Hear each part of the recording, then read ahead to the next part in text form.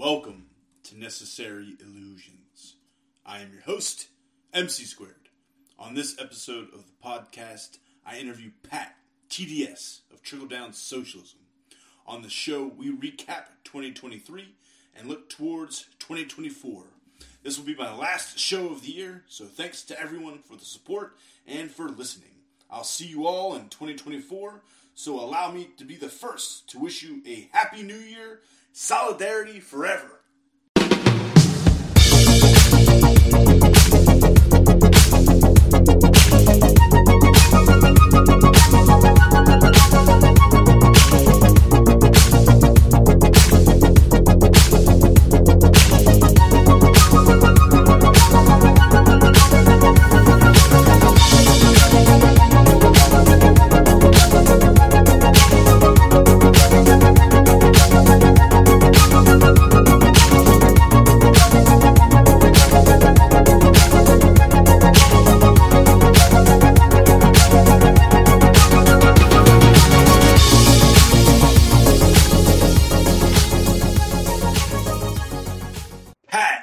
TDS, welcome back to the podcast. It's our monthly visit. It is December 2023, the last month of 2023. We're about to start a new chapter. 2024 is upon us, less than a month away. Welcome. Thanks. It's always good to be here. It's always good to see you. And yeah, it is. It's been kind of a wacky year, so it does feel weird bringing it to a close. Doesn't even feel like it means that much at this stage, but yeah, let's talk about it. Does time go faster? That's one maybe myth or something that I've heard in urban. What do they call it? Folk. They call it folk psychology or a myth or something like that. That time. Your perception of time seems to speed up as you age. Do you find that true? Is time going faster for you now that you're, what are you, you're 40 now? You're 40 years old? Yeah, you just had to throw that out there, right? Like I was finally coming to a place of acceptance around the fact that I was 40 and then you put me on blast. Yeah. But, I don't know. It's interesting. Time definitely moves, at different paces at different stages, but, yeah, it's so hard at this stage with this many small children that sometimes it feels like it's crawling. But it's also like in retrospect with each kid, it feels like it's been just the blink of an eye that they were babies and now they're, whether it's 9 or 7 or whatever. So before we get into it, my thought was this is going to be my last show of 2023. My first season, Necessary Illusions. I'm gonna kind of organize the show starting in 2024 as season 2. So this is the last episode of season 1, my first season, my first ever podcast. So my thought for today, I wrote down a bunch of things that happened in 2023. Perhaps we could do a year in review and look also into 2024. It's an election year, the quadrennial extravaganza. If you can believe what they're saying in the Republican Party and the Democratic Party, this is another big election, maybe the biggest in our lifetimes, right? Every election is the biggest in our lifetime. But it looks like it's going to be a Biden-Trump rematch. I just looked at 538. Trump has a 2-point lead over Biden. I've seen it as high as 8 points back in November. And actually, it looks like Nikki Haley in November 29, they faced Nikki Haley up against Biden. And she actually had a 17-point lead. So I think kind of the American voter wants anybody but Trump and Biden. But it seems like Trump's probably going to come out of the Republican Party. Biden, I don't think anyone's going to challenge him in the Democratic Party, although they should. But that's what looks like 2024 is shaping up as. So maybe we can look into 2024, talk about the election a little bit. Just went over some of the 538 numbers on the percentages and whatnot. But before we get into it, a year in review and look into next year, we talked a little bit about on the pre-call, year in education. There's a lot of violence and fighting, kids, testosterone, hormones, all sorts of things going on in the schools.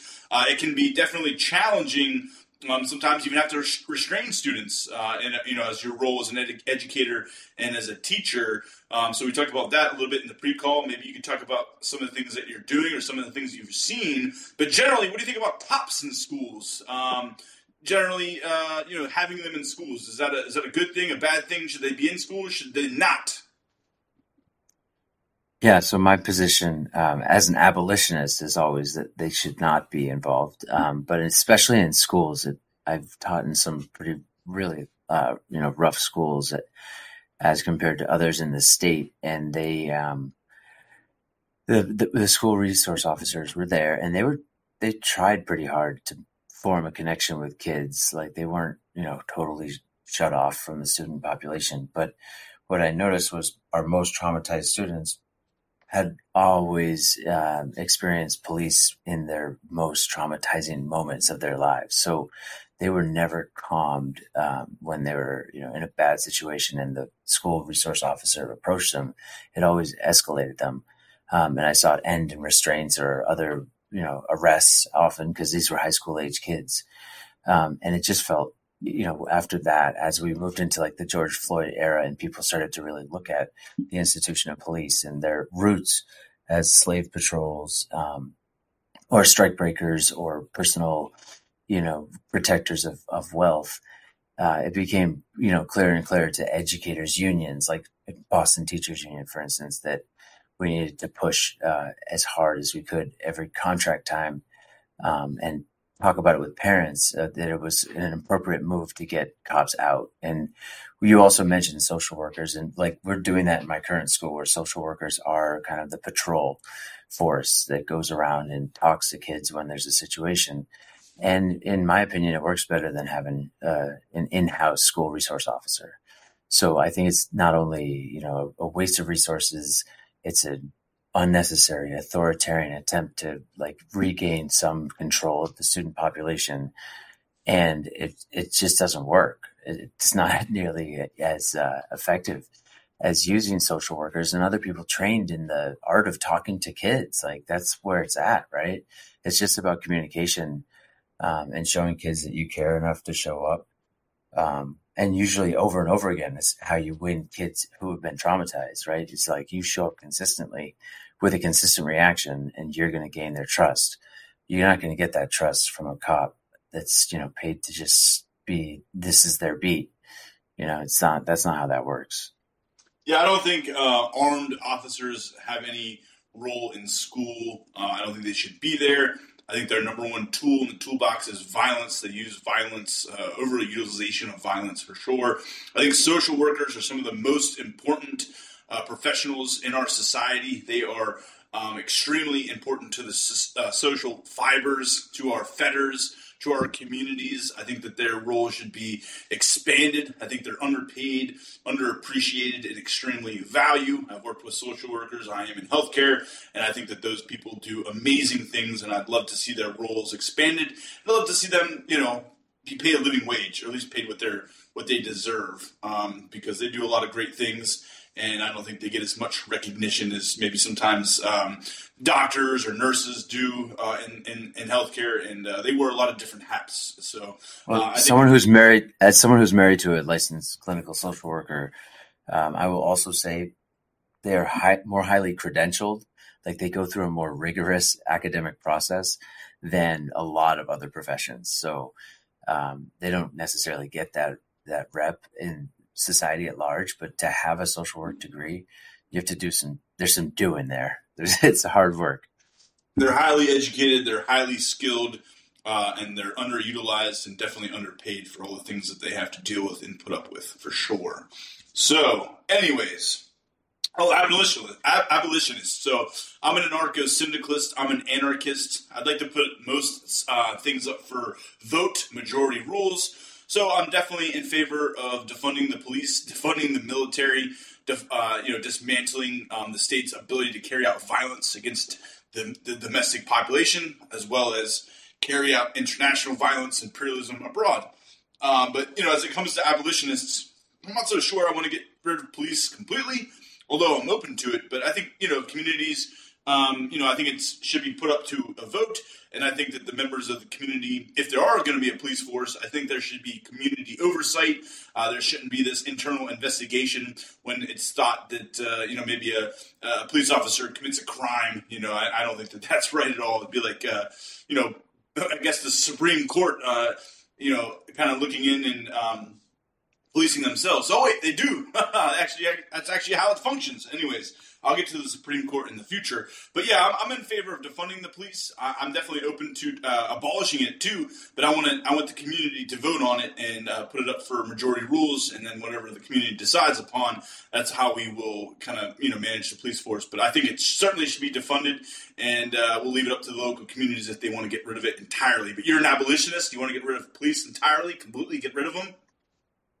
Well, I mean, it's more of an aspirational idea in the sense that, like, logistically, in order to put the systems in place that you need to have a world without prisons, or even a society or a city or a town without prisons, you have to put in a whole lot of investment that, it's the right move, right? So we're talking about social workers instead of cops on a beat, right? We're talking about resources in place to help people when they suffer from societal ills. We're talking about social safety net that supports people enough to live a comfortable life and seek, self-improvement when they're stuck in a rut, so that we don't have people who end up being wage slaves, right? So this is like thinking about a society, right? But then there's the other piece, which is the historical use of prisons in the United States is something like the world's not really seen. The way that we have 4% of the world's total human population, but 25% of the world's prisoners, right? We're locking people up at astronomical rates, and it's slowed as attention's been put on the situation, and certain people have gotten in place in power who understand that you're not going to put people in prison and fix societal problems. Mass incarceration is actually on the rise again. It slowed down during COVID, but now it's back on the rise again. So I think we can have a police force or security force to protect local communities, and I think we can have them without jails, prisons for sure. Or I'm in favor of defunding both, or maybe even getting rid of both entirely. Again, I'd leave it up to the local communities. I don't want big, powerful central governments. But yeah, I think it's two different questions. Do we defund the police? Do we abolish the police? What about prisons? And I certainly think we should defund prisons. I think we should, I think a civilized society is a society with laws that are less harsh. I'm not in favor of the death penalty. I'm not in favor of life sentences. I'm in favor of rehabilitation. I oppose solitary confinement and obviously torture. I'm in favor of getting rid of Guantanamo Bay and returning it to Cuba. I think those are all great questions, and I think long-term views of society. I don't think America is getting rid of cops or prisons anytime soon, probably not in my lifetime or the lifetime of your children, but I think it's good to have long-term views for society, and I think both of those, in the long run might be a great thing for people at large, the general population, and not just for elites, because I think generally speaking, cops protect property, wealth, and power. They are the essentially the security force, the domestic violence ability for the ruling class to carry out their agenda, and they are typically class traitors, as you mentioned before, because they're the ones typically breaking up resistance movements, protests, labor activism, organization. Strikes, all that kind of stuff. Historically, the cops are class traitors, and they are very loyal servants to the ruling class in the United States, and the police internationally too. I mean, obviously we're not the only society with police, but I think a little bit, at least in Europe for sure, their ability to carry out violence against the domestic population is a lot more limited in more maybe industrialized societies, especially. More left-leaning societies like some of the ones in Europe, like Norway and Canada. Our police are very militarized, guns, weapons, machine guns, bombs, tanks I've seen. I mean, just all sorts of, and they're militarized. They're essentially the domestic wing of the military-industrial complex.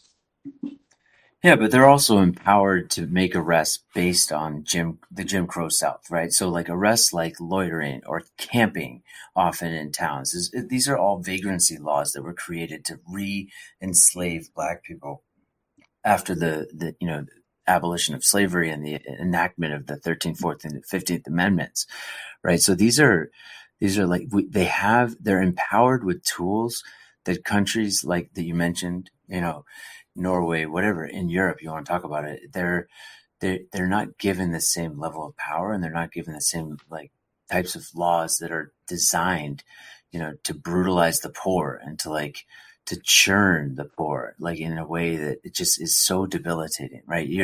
Your future and your ability to do anything to like affect your own reality is so narrowed by each contact you make with the criminal justice system, right? So once that contact becomes more frequent, your life, your shot at making a difference or making it just is so very limited. And the system is designed to keep you in it with like probation and meetings with judges, and then the cost of all that process. You have to pay for that, right? And so if you don't pay for that, you go back, and it's just designed as a modern day form of slavery. Drug tests, halfway houses, and you might spend a decade or so behind bars, and then basically you get a couple bucks in your pocket to start your life again. Good luck. There's no safety nets or social fabric of. You have to pay for the monitoring system that they monitor you with. So if you can't keep a job, keep a roof over your head, meet regularly with your PO, and pay a certain amount, which is pretty costly when you think about someone just trying to start out, then you end up going back. It's just so shitty. So bad. And we haven't even talked about the private prisons industrial complex. No, we haven't. And but with it, go ahead. With the year in review, just like what are some other like events that pop up to you? Let's get to the year in review here, pal. Come on, you're sidetracked. Because so I do feel honored to be the last person on this first season of your of MC Square's Necessary Illusions podcast. It's been a pretty fun process being kind of involved as you've moved along through the process of interviewing a bunch of really cool people and kind of hone that ability. Trying to work on it, trying to get better. Got a long way to go, but already got some guests lined up in 2024, so looking forward to it. Let's get to go ahead, man. Go. Well, yeah. I got to a couple things. Do you want to start with anything? How was your year? Talked about mine a little bit. How was your year? Is anything that noteworthy? Anything you want to bring up before I get to my agenda here right in front of me? What happened in 2023 for Pat TDS? Well, yeah, I mean, so I am teaching in a smaller district, still kind of dealing with a lot of kids who are touched by poverty, but we're also welcoming a fifth girl into our family. So we got some big news over here. And yeah, just excited to have an outlet like I've had on your podcast, because, life's been so wild for us that I haven't been able to run my podcast, Trickle Down Socialism, the way I did regularly for 2.5 years before we ended it. So it's been cool to get to know you and kind of have this outlet as a space to talk about stuff that bubbles up as I read and listen to news, almost whenever I have spare time. So that's like my obsession. So I like to digest it and kind of speak out about it when I get that shot. Likewise. Any stories, anything you want to bring up, any big news-worthy stories, political stories that you find noteworthy that you'd like to mention in the year in review, 2023? Yeah, I mean, I think 2023 has been characterized for me as like kind of another glaring example of like the failure of corporatist democratic policies and strategy. And within that, though, I've seen that we've kind of seen the left move outside of that, right, and move into direct action, or especially union organizing. And that energy for me as an observer and as someone who reads a lot of media about it, I see a public opinion that's on the rise, and, a union movement that's ascendant at a time when we're seeing the Democratic Party fall flat on its face. And we'll get to that. But, it's an interesting kind of in and out, push and pull that I've kind of noticed, and maybe it's because I take a much more cynical look at Democrats, and it's also because the looming fascism of red state, governors and red state legislatures, the stuff they've accomplished to move towards fascism feels very frightening, right? So it just feels like the only thing that we ostensibly have as an established party, as anyone on the left, is a Democratic Party that is so thoroughly beholden to corporate interests, so as to completely forget the leftist roots that built any type of solidarity among working class people with the Democratic Party or any constituent of it. So it's it just feels hopeless on that electoralist level. But at the same time, I see more energy from grassroots and union organizing and all kinds of stuff like that. And the response to Palestine, and what's going on in Gaza, has actually been instructive for me and shown me that there's more solidarity on the left on stuff like going against settler colonialism and standing up for innocent civilians who are getting killed. That's been giving me some hope too. So that's where I'm at on my reaction to this year. Yeah, a lot there for sure. First thing that I want to mention, and you said Democratic and corporations in the same breath. That's an oxymoron. Corporations are private tyrannies. They're unjust hierarchies, but unfortunately, the Democratic Party is beholden to corporate interests, which, of course, the Republicans are too. And, both of these parties, their platforms aren't much different than each other. They're very, very similar. There's some stuff in there about abortion and I don't know, maybe increasing taxes on the rich, but sometimes it doesn't even feel like the Democrats are in favor of that. So, speaking of the war in Gaza, let's get to that a little bit. That broke out October 7th with the attack, I guess, by Hamas on Israel, and since then it's been very one-sided. Israel carrying out ethnic cleansing. So far, 18,000 Palestinians have been killed. Over 10,000 children have been killed. 80% of the 2.3 million people in Gaza have been pushed from their homes. They're refugees. They've been displaced. Israel is carrying out war crimes, too many to mention. I've seen this floating around on Twitter with videos, white phosphorus, which burns the flesh, very hard to extinguish. I think these chemicals are produced, as I've seen, in U.S. defense manufacturers and contractors. We're using our tax dollars to allow Israel to carry out ethnic cleansing. And the one thing, Israel, it's a highly militarized state. It's essentially a U.S. military outpost, so the U.S. can control the world's oil supply, and Israel allows an opportunity to test new weapons technologies on live targets. The Palestinians, who are unpeople, they don't have the right to even exist. They're an inconvenience, and of course Israel wants to take over all of the valuable properties, Gaza and the real estate there, the West Bank, and expand settlements, which again we are paying for, and also looks like a $500 billion natural gas and oil reserve has been, I guess, found just off the coast of Gaza, and I think they also have some big infrastructure plans there. So obviously there's a big bias towards pro-Israel in the U.S. media, and then U.S. Congress actually even they strongly condemn and denounce the drastic rise of anti-Semitism in the United States. That was a vote very recently that happened. I don't know if they had to have any evidence or research to back up this drastic rise in anti-Semitism, but of course, being critical of Israel, the rogue state that they are, not even pretending to follow international law, is that's not anti-Semitism. Israel, I don't think a Jewish state should exist, just like I don't think a Christian state should exist, and I think it's okay to condemn or be critical, highly critical of the ethnic cleansing and the crimes that Israel is carrying out. There's also, I saw a House vote on a representative to censor Representative Rashid Tlaib. I don't know how to say her name. Hopefully that's not terrible butchering of her name. But I believe they were condemning her Israel-Hamas rhetoric. And I believe she's also a Palestinian or from Gaza, so she has roots there. She has some skin in the game and whatnot. I don't think she said anything radical or over the top. I think she just basically voiced her support of the Palestinians and their fight against settler colonialism. So that's kind of the way I see this conflict. It's not a war. It's very one-sided.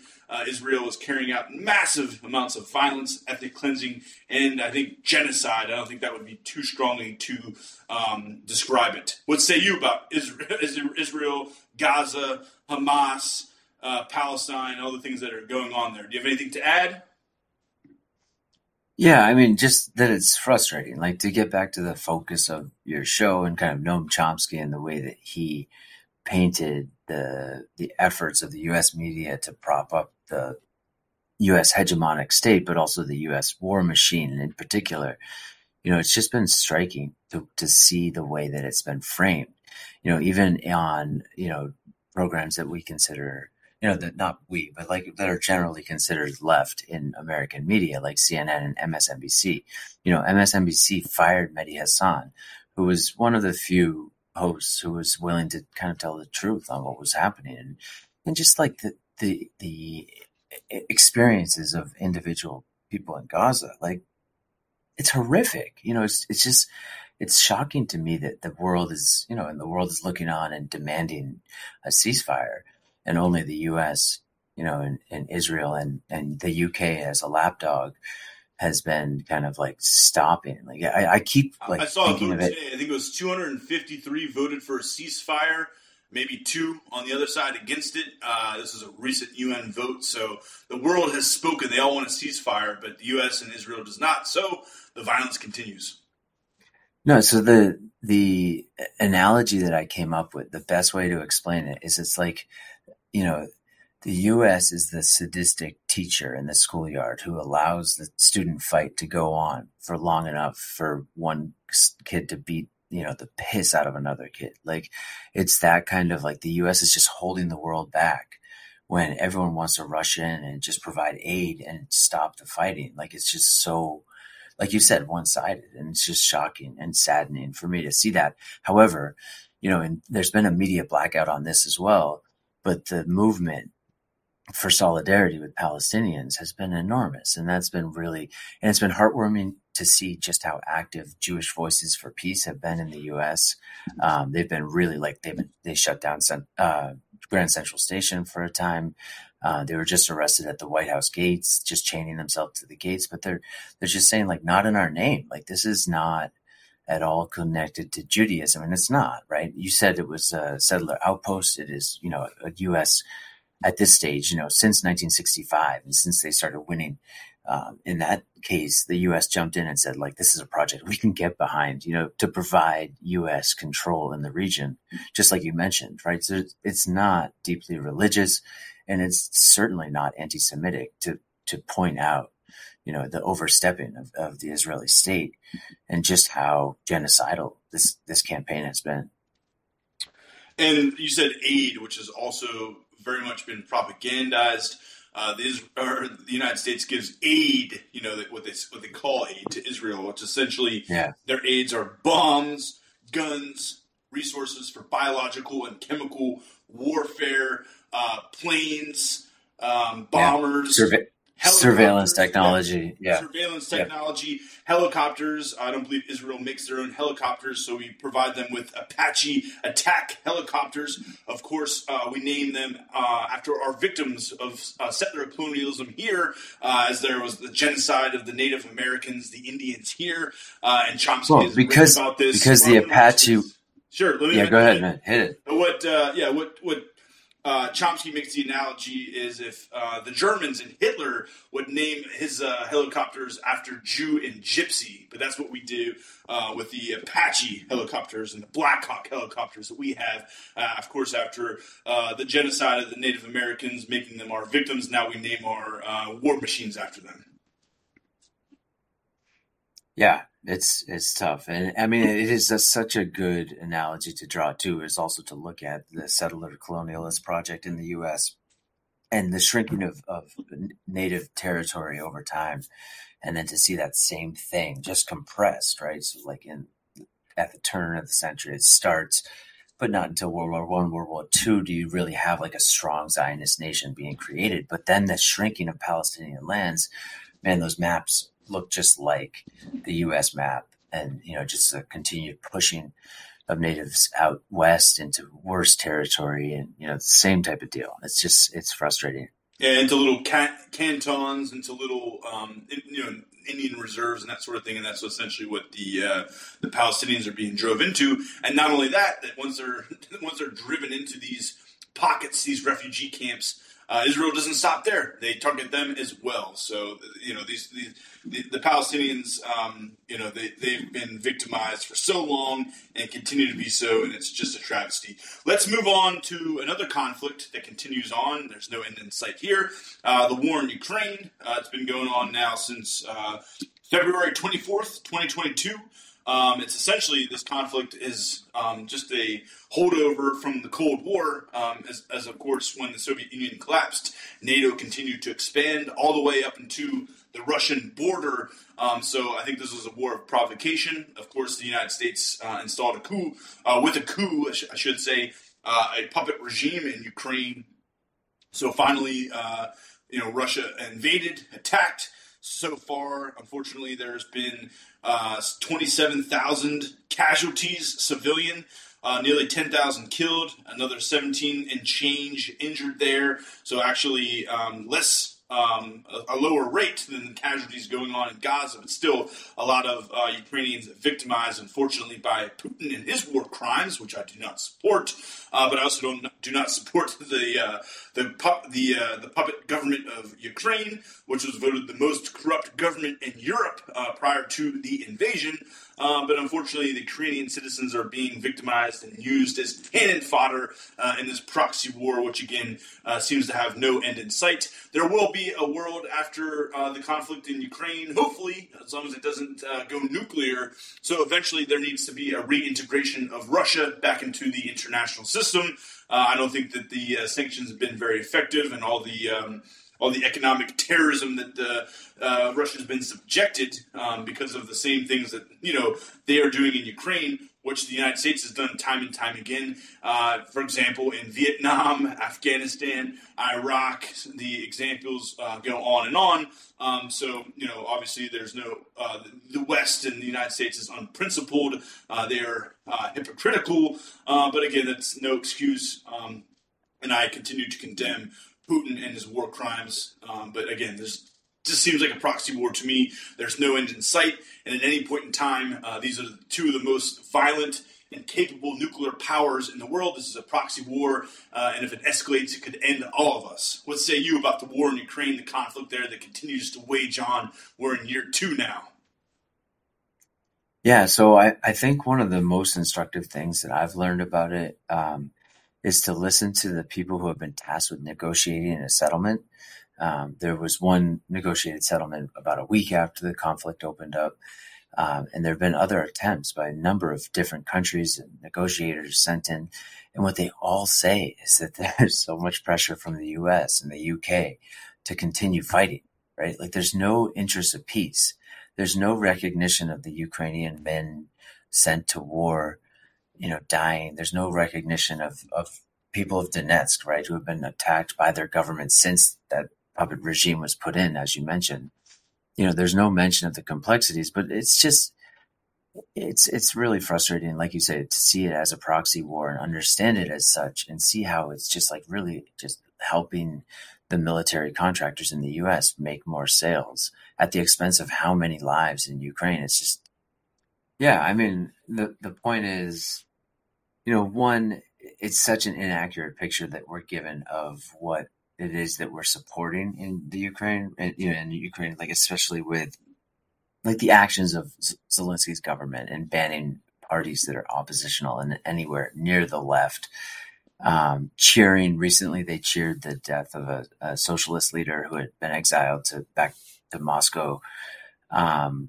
and the New York Times over the summer had a line where they were like talking about how the Nazi paraphernalia worn by certain soldiers in the Ukrainian defense forces, the trouble with that Nazi imagery was that it gave fodder to the Russian propaganda machine. Like to just completely miss the point that like the problem is they're Nazis and go to, oh, it just helps Putin's campaign. It's like you're missing a step here, right?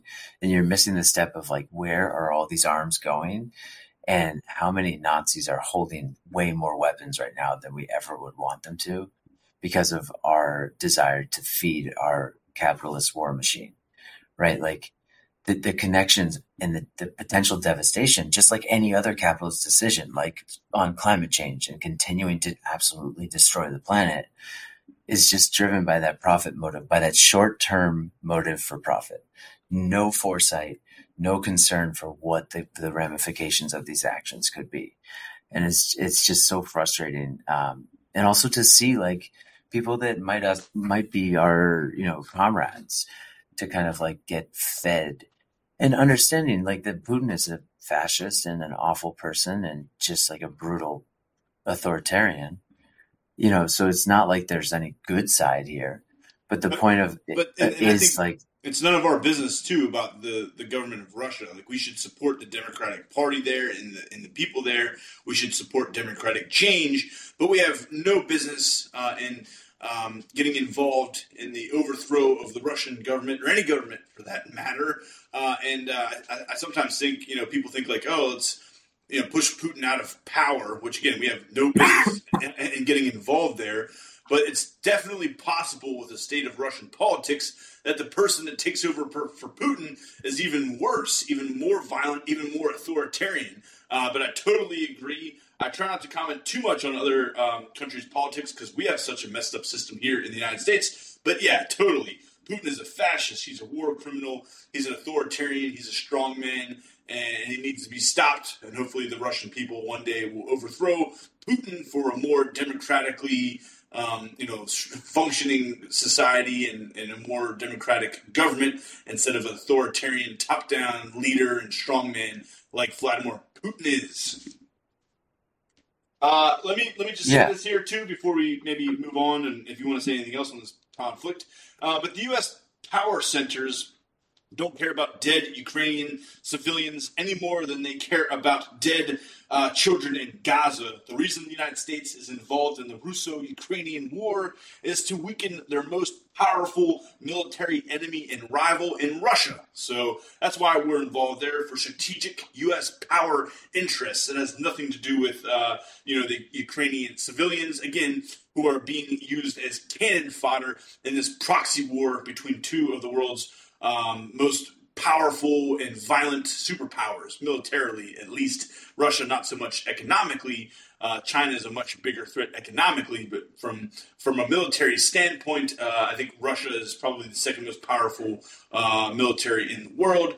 But also, we have to walk a fine line. If you watch some of the mainstream media, Russia has to be capable of, taking over the world, and they're a threat to the United States and the United States people, and they are maybe the worst threat we've ever seen since the collapse of the Soviet Union. But also, they are pathetic and weak, and they can't even conquer towns 20 miles from their border. So which is it, mainstream media? They're constantly going back and forth between Russia and their army is a joke to they are the biggest threat since the Cuban Missile Crisis. But anyways, I don't have too much more to say. I did a whole podcast on the war in Ukraine.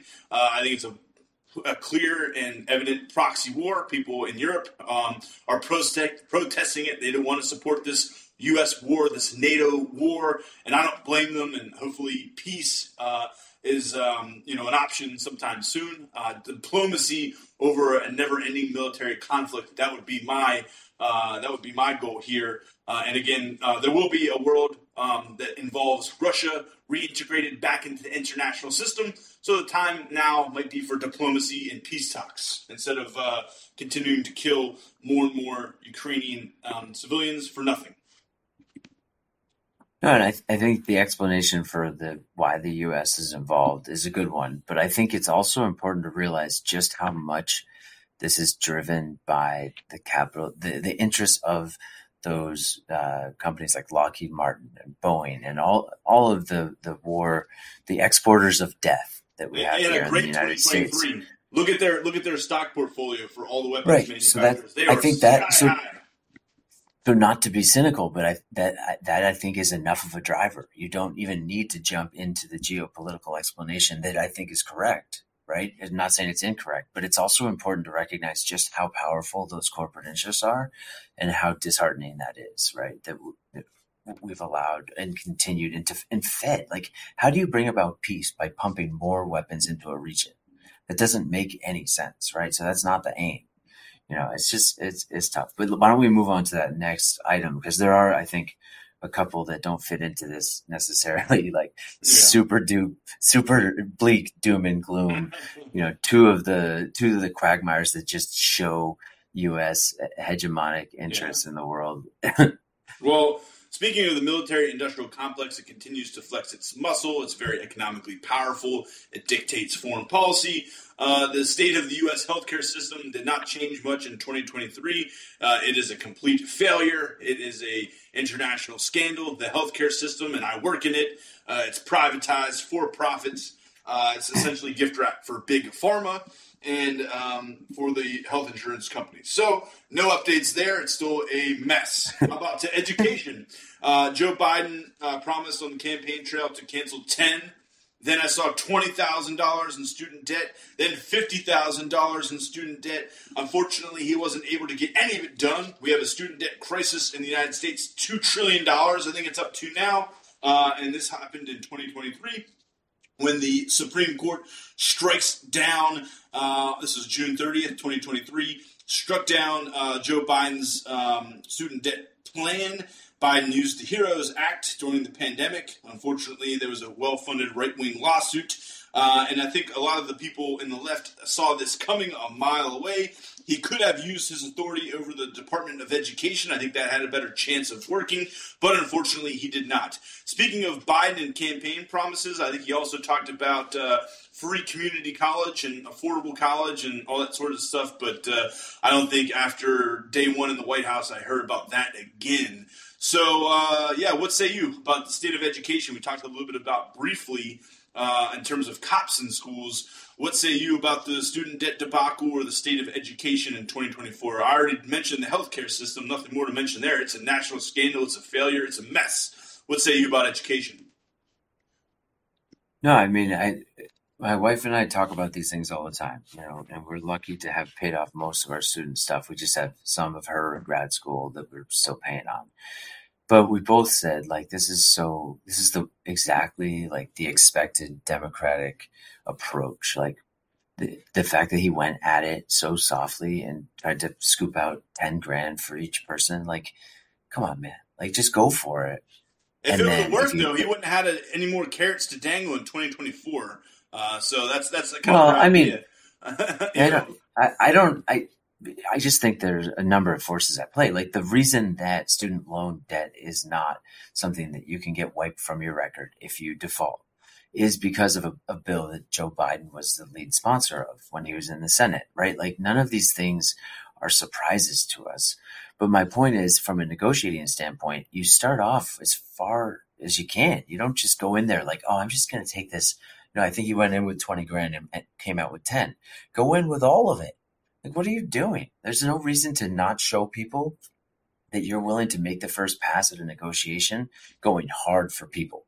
It right? Sounds like you're assuming Biden's on our side, though. It sounds no, like he's not. Like, exactly there's a reason. Right, he's not. No, and there's a reason I mentioned like his hand in the bill, the student loan bill that dictates that you can't have that wiped from your record, right? That this is like a real deal. You got to make those payments. Savage technique of class warfare. It was one of the most absolutely ruthless things in recent memory. I've tweeted about that before to essentially say, unfortunately, you can never wipe it clear. Even if you go bankrupt, guess what? It's still going to follow you. It's a lifetime debt trap just because you wanted an education, just because you wanted to better yourself. Yeah. Sorry. Well, and we sold education. We still do as like the only thing you can do. Like there's talk of like, a regular college degree now is like a high school diploma was 20 years ago and all this stuff. So it's like you can't even really, I talk you about can't that a even, lot. you can't even participate in your field of study or your interests or in any real meaningful way unless you can do that. And that's just unattainable. And it's ridiculous that the government can't step in and say like, this is actually going to provide a break on the economy. Like it doesn't matter how Keynesian or wherever you want to come at it from an economic standpoint. You're just you're throttling your own economy by not helping people tackle this in a way that makes sense. It's bad social policy. It's bad for building a future for the country. Yeah. Like anyone who wants to claim they're a patriot and then they look at this and they say it's okay, that's bullshit, right? You're not talking about actually making a country that's better. What are you talking about? It has nothing to do with economic reasons. Every other country in the world is able to provide free or nearly free college. The reason that we don't have it in the United States is for purposes of class warfare. It limits choice of students. It essentially forces you into a life of obedience and subservience. If you're 100,000 plus in debt, pretty much you're left with no choice. You can't get involved in activism or travel or maybe work on your passion project. You got to get a job with a corporation more than likely, enter the capitalist system, and before long you are hooked. So again, it's not reasons of economics. It's essentially reasons of class warfare and power. So speaking of the aforementioned Supreme Court striking down Biden's student loan plan, a very bad year for the Supreme Court. Their corruption is right in the public headlines. I'll just read a couple here. I found a timeline here.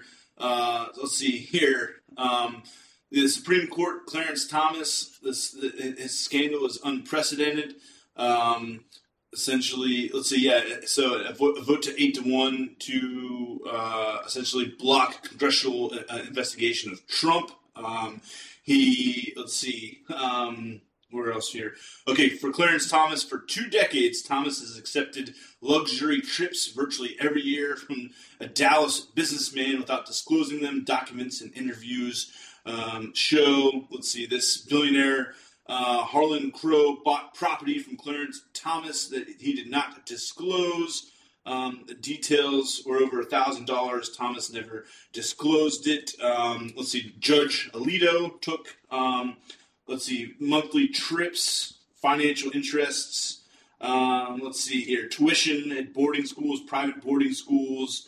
It's just a number of stories. Rolling Stone, Wall Street Journal, New York Times here. Several lawyers who have business with the Supreme Court and who successfully argued race-conscious admissions at universities, paid money directly to top aide in Clarence Thomas and his Venmo transactions.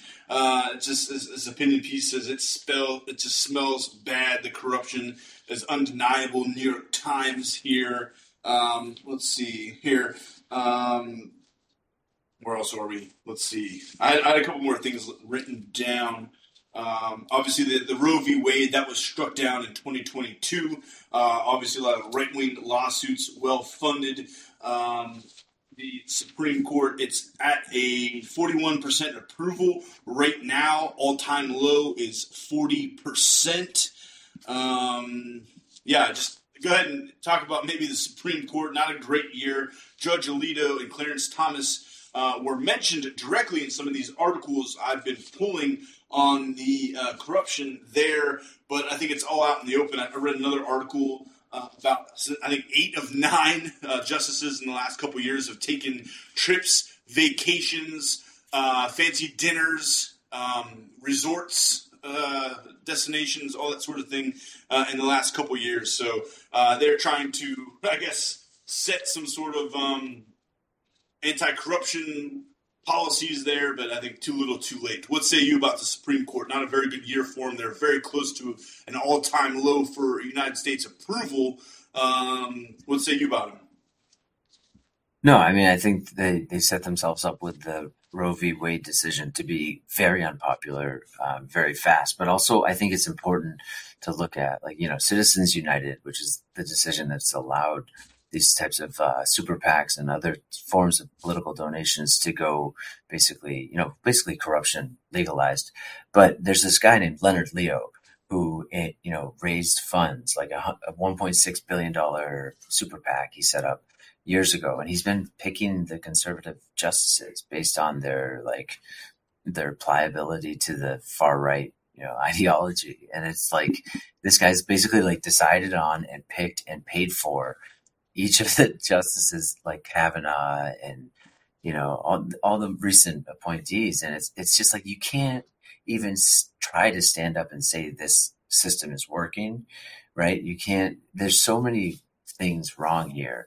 The Clarence Thomas stuff, obviously, but like the whole system, it's silly once you start to allow for the buying of laws, like we've talked about, corporations that write laws and hand them to lawmakers who then pass those laws verbatim. Yeah, right. Like then you have one guy who raises enough money from conservative donors to basically pick our justices. Like this is ridiculous. And they are handpicked by elites.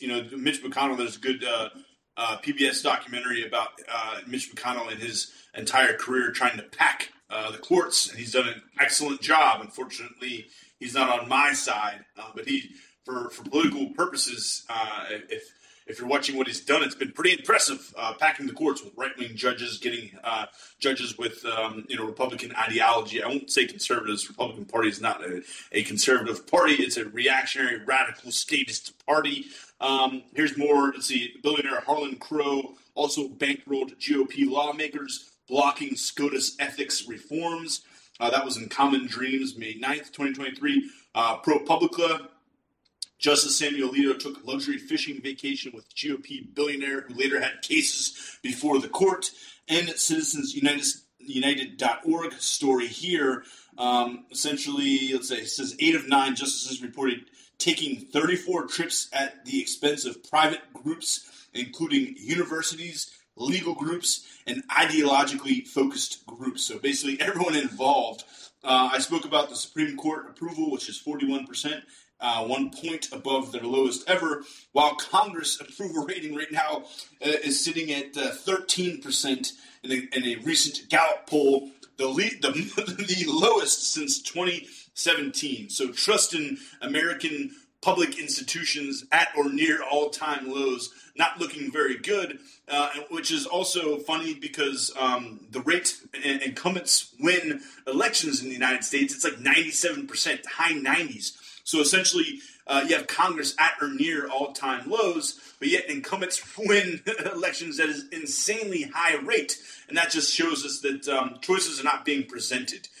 When incumbents win at such a high rate and approval ratings are low, it's essentially saying that, we're not having many options here. So we might as well just, vote who's ever in there. People like Mitch McConnell or Joe Biden or Nancy Pelosi, who spent an entire career in Washington, although they are despised by most of the population. It's unfortunate.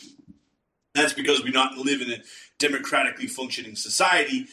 We might have some democratic forms, but it's not real democracy. We have essentially an oligarchy. Don't take my word for it. Princeton University in 2014 essentially called the United States government an oligarchy, government by the rich, for the rich. It's not a true democracy. And in fact, it never started out that way. If you go back to the Constitutional Congress and James Madison, he said that government should be to protect the opulent minority from the majority, and that's the kind of government they put in place, the Founding Fathers, and that's still the same kind of government they have today. At the time, Congress, I think the senators, they were appointed. They were not elected. Now they are, so that's a good thing. Democracy has been expanded. Women can vote. Black people can vote. That's a good thing. But for some reason, the Supreme Court, they are still handpicked by elites for lifetime terms, even though it's completely partisan. It's, steeped in ideology and, politics, but we're for some reason supposed to think that these technocrats, which they are objective and they're not biased, and it's just ridiculous. I want to expand the Supreme Court, and I want term limits for members of the Supreme Court, and I think they should also be elected. They should not be handpicked. Yeah, I mean that assumes that our elections are fairly run and fairly influenced, It right? So does. but yeah, I mean these are all aspirational ideas, and I think it's important to think about them. But yeah, I mean even the reason they have lifetime appointments was because it was aimed to be an anti-corruption measure, because the system you have in a lot of other places are sheriffs and judges run for their seats, and so they have to campaign. So they're on the political campaign stump. And in American politics, that's not a recipe for clean living, right? Like if you're trying to win your seat, no matter how often, every 6 years, whatever, like you're gonna come in contact with the same types of people we're now seeing they're already in contact with, right? But you just don't. Right. The original aim was keep them away from that process of trying to run for office, but that assumes a whole lot, and yeah, you make good points about It it. won't solve everything, but I like the idea of more democracy. Let's vote on some stuff. But I agree Well, I for mean, sure. you look at Go the Roe v. Wade decision is so far divorced from American public opinion at this stage. People are shocked and horrified, and like There's a Grand Canyon it's between policies and American public opinion, unfortunately, in this country. well, and I was out with a buddy and someone I respect, his political thinking, and I was talking about how I think Biden doesn't stand a chance, right? Like I think the line from Trump, regardless of how much he believes this, is like, let's pull our money out of Ukraine. Why are we spending money in Ukraine? I've said that's a winning political line since we got involved, right? But it could be enough of an issue. My buddy was like, the Roe v. Wade thing is going to turn people out like we haven't seen for such an unpopular president, right? Like he makes no pains to defend. That's the only thing they're banking on. That's the only right ace in the hole that the Democrats have, because there's not much else to be excited about the Biden 2024 campaign. At least I don't see it. Let's table the 2024 campaign stuff a little bit longer. Let's go to inflation here. It's actually down to 3.1%. Looking at some of these polls and some of these numbers here, 2022 was 6.5%, 2021 7%. So really high numbers. It looks like it's finally coming down. A cost of living crisis. Our dollars are not stretched as far as they used to be 10, 20, 30 years ago. The middle class is dying. I'm definitely seeing, a lot of people struggling right now. But it's a good thing, I guess it's finally starting to come down a little bit. But some of these numbers here, I think they're kind of manipulated to look better than they actually are. It feels a lot higher than 3.1% to me.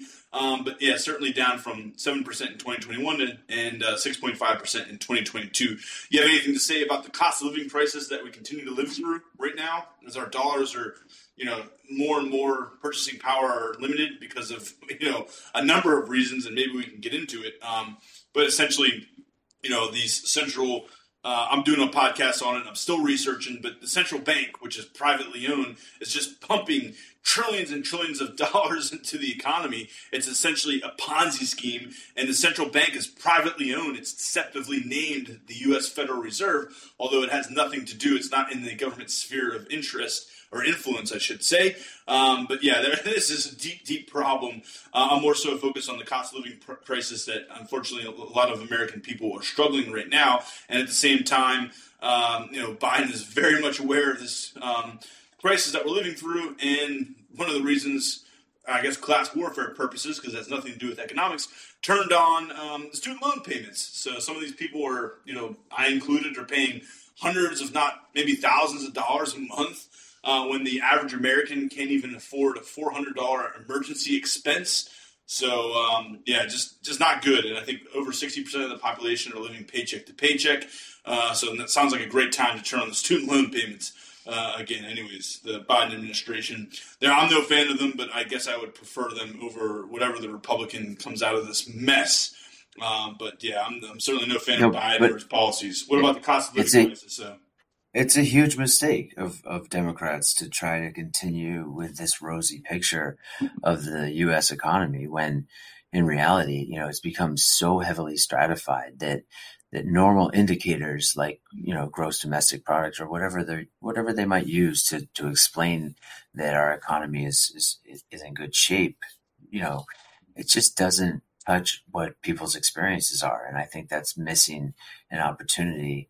And it's really, it's bad out there. Like you say, with student loan payments going back on, that's going to provide even more pressure, right? But the inflationary forces that are dropping in certain respects, and maybe even in a lot of cases just no longer rising at the rate they were rising before, right? That doesn't really affect people's lives on the day to day. And, the housing crisis is getting so out of control, and the homelessness that people are experiencing. As Jeff Bezos is starting up a private corporation to buy single-family real estate. Did you see that $500 million or $500 billion investment? Yeah, $500 million. A $500 million investment for a corporation to essentially buy up single-family homes, which is only going to rise the cost of houses in this country, which is already astronomical. Did you see that story in the last week or two? Yeah, I mean, it's unsustainable, right? It's unsustainable what it costs anybody to rent any kind of apartment in any kind of city right now. Like, it's just not, you can't do it, right? And especially to expect kids who have taken out student loans to then go and buy a house or to pay for their house, like you alluded to, and like mortgage rates are making it so that families, if they want to, or individuals want to buy a house, like take out a mortgage today, the amount they're going to pay, as compared to someone who took out a loan, even 10 years ago, 5 years ago, the amount they pay on that loan is so much less. It's crazy, right? And it's going to be interesting to see who can capitalize on it, because like Trump is going to spin this bullshit like he can harken back to the days when supposedly his policies. He's a good bullshit spinner. You're right. Yeah. He's unfortunately really good at it. And I think people discount how much it impacts the way that people view him, that he had a TV show for 10 years, right? Where he was scripted in as this business genius who was tough, who was kind of funny and kind of charming. Who was tough but fair, Well, but dude, like that's where we are with the American electorate, right? Like that's where people form their opinions. It's like through seeing someone on TV over and over again. And so that's what we're up against when he says stuff that's completely divorced from reality and divorced from his record, and just not at all living in any place of like, this is what he's going to do as policy. He's taking pot shots, and he does that so well from the outside. It's scary. So we're going to get back to it. We have 10 more minutes here, a couple more stories, and we're going to get to the election. Record profits, I see that as record stolen wages, record inflation, greedflation. The politicians are trying to spin the Biden economy, Bidenomics.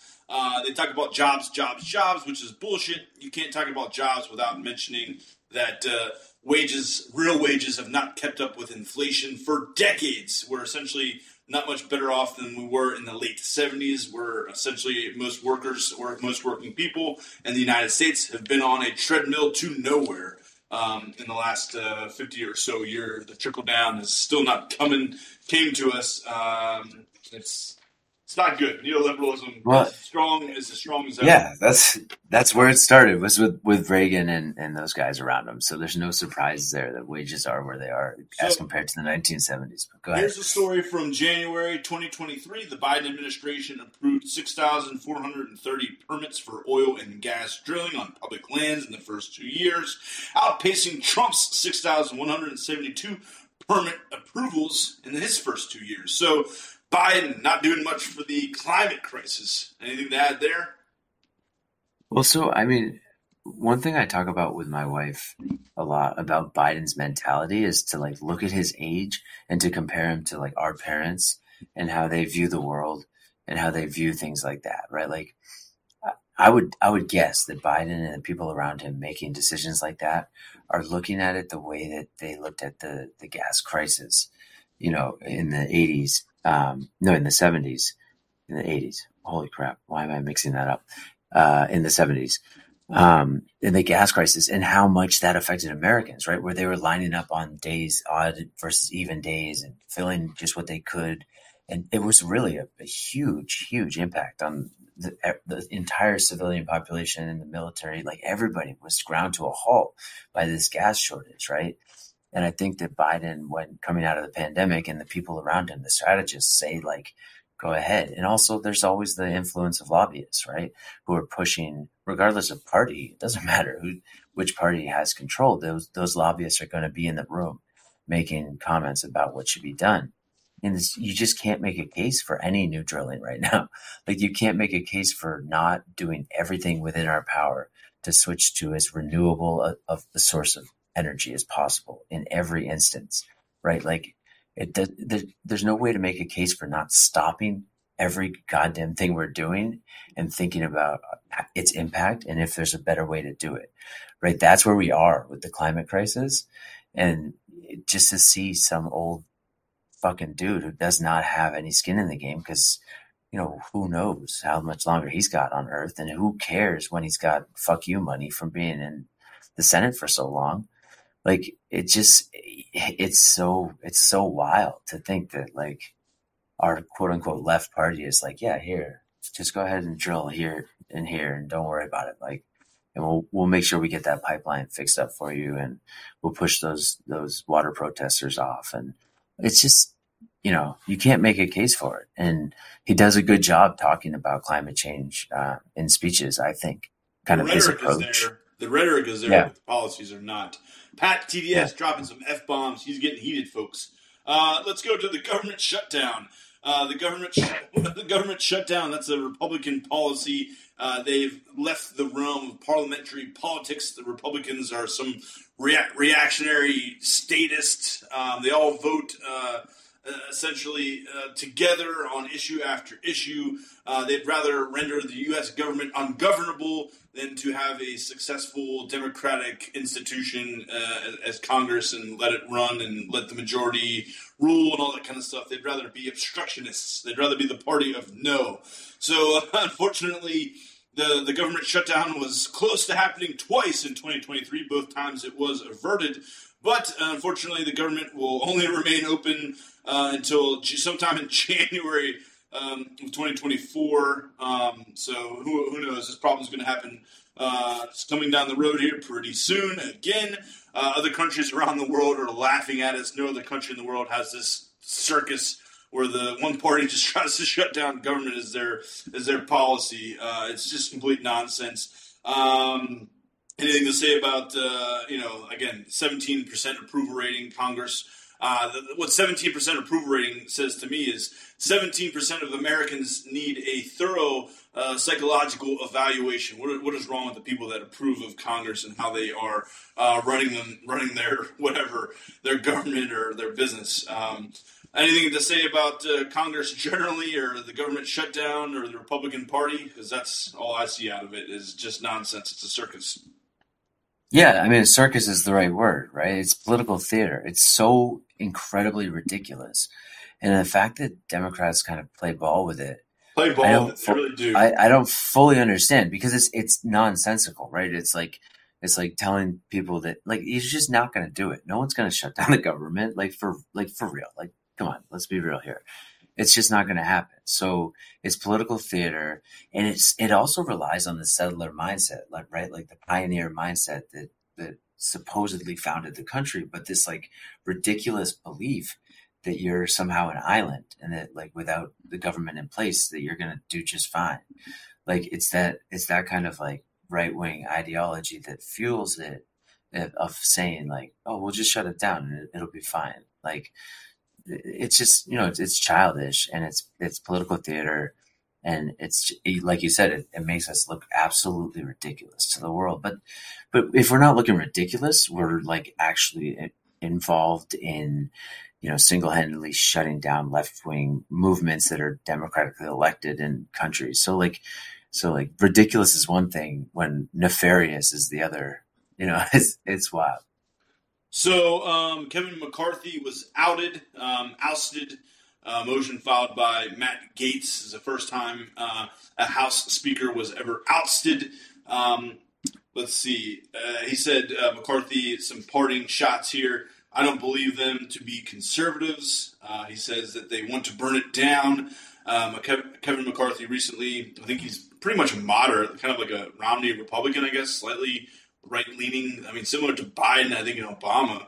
And then when you look at the Democrats, they actually look like America. When I look at my party, we look like the most restricted country club in America. So some pretty, no mincing of words here for Kevin McCarthy. And who replaced him? Mike Johnson.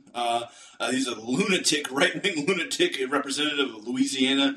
He advocated for sodomy laws, criminalizing homosexuality, the punishment for consensual adult non-procreative sex. He's a religious extremist, a far-right radical. He says he's defending religious freedom. That's complete nonsense. He opposes same-sex marriages. He's an evangelical who takes the Bible literally. He blamed school shootings on abortion. He questions anthropogenic climate change, saying that maybe climate change is happening, but I don't think people have anything to do with it. It's just a liberal hoax. All at the same time taking $338,000 of campaign donations from big oil. He also opposed raises in minimum wage. He's in favor of prayer in schools. And he supported the Tax Cut and Jobs Act, which just sounds like a terrible thing. I'm sure that's more trickle-down tax cuts for the rich. That was just in the 5 minutes or so I researched this lunatic. Anything to say about the lunatic who's now the Speaker of the House right now? And unfortunately, the Democrats all voted to oust Kevin McCarthy, but we get this guy who's, one or two deaths away from sitting in the White House. So I don't know why the Democrats were so much in favor of ousting, Kevin McCarthy, who seems like a left-wing radical compared to this Mike Johnson character. But I didn't see the whole point. And while the Democrats were in favor of it, I guess they just wanted the Republicans to look bad for a couple days as they struggled to get someone in power. But of course, the right-wing center, or the right wing of which is now, I guess, the center of the Republican Party, they flexed their muscles and they got the right guy for the job who seems to be in alignment with their ideologies generally. I guess, the right wing people who are seemingly control of the party now. What say you about the Speaker of the House stuff, the shenanigans that went on? No, I mean, it's terrifying, right? To think of someone who holds those beliefs and espouses those beliefs without shame in the public sphere and got elected on those talking points, right? Like, that's just terrifying stuff. It's not good for anybody to hear those positions, right? And then to know that that's supported by enough people to keep him in office. And he's not too far from the White House, the most powerful seat in the U.S. government. Hey, we got 30 seconds to go. We didn't really talk about the 2024 election or the Trump indictments. Do you want to come back for 10 more minutes, or do you want to catch up in January and do that stuff then? I think a lot of that stuff is wait and see. I think you and I hold similar positions as like let's see it. We'll believe it when we see it, right? Yeah. With someone that rich, whether or not he's going to actually end up suffering consequences. But Happy New Year, man. It's been good to get to know you, and I will be super pumped to get you on the flip side. Happy New Year. We'll catch up in 2024. Adios.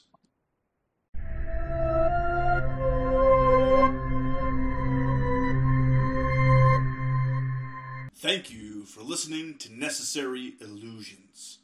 I also want to thank my special guest, Pat TDS, for helping me recap 2023, a year in review. That's going to be a wrap on my first season of Necessary Illusions. Again, I am your host, MC Squared. Thanks for all the support. No gods, no masters. I'm out. See you in 2024.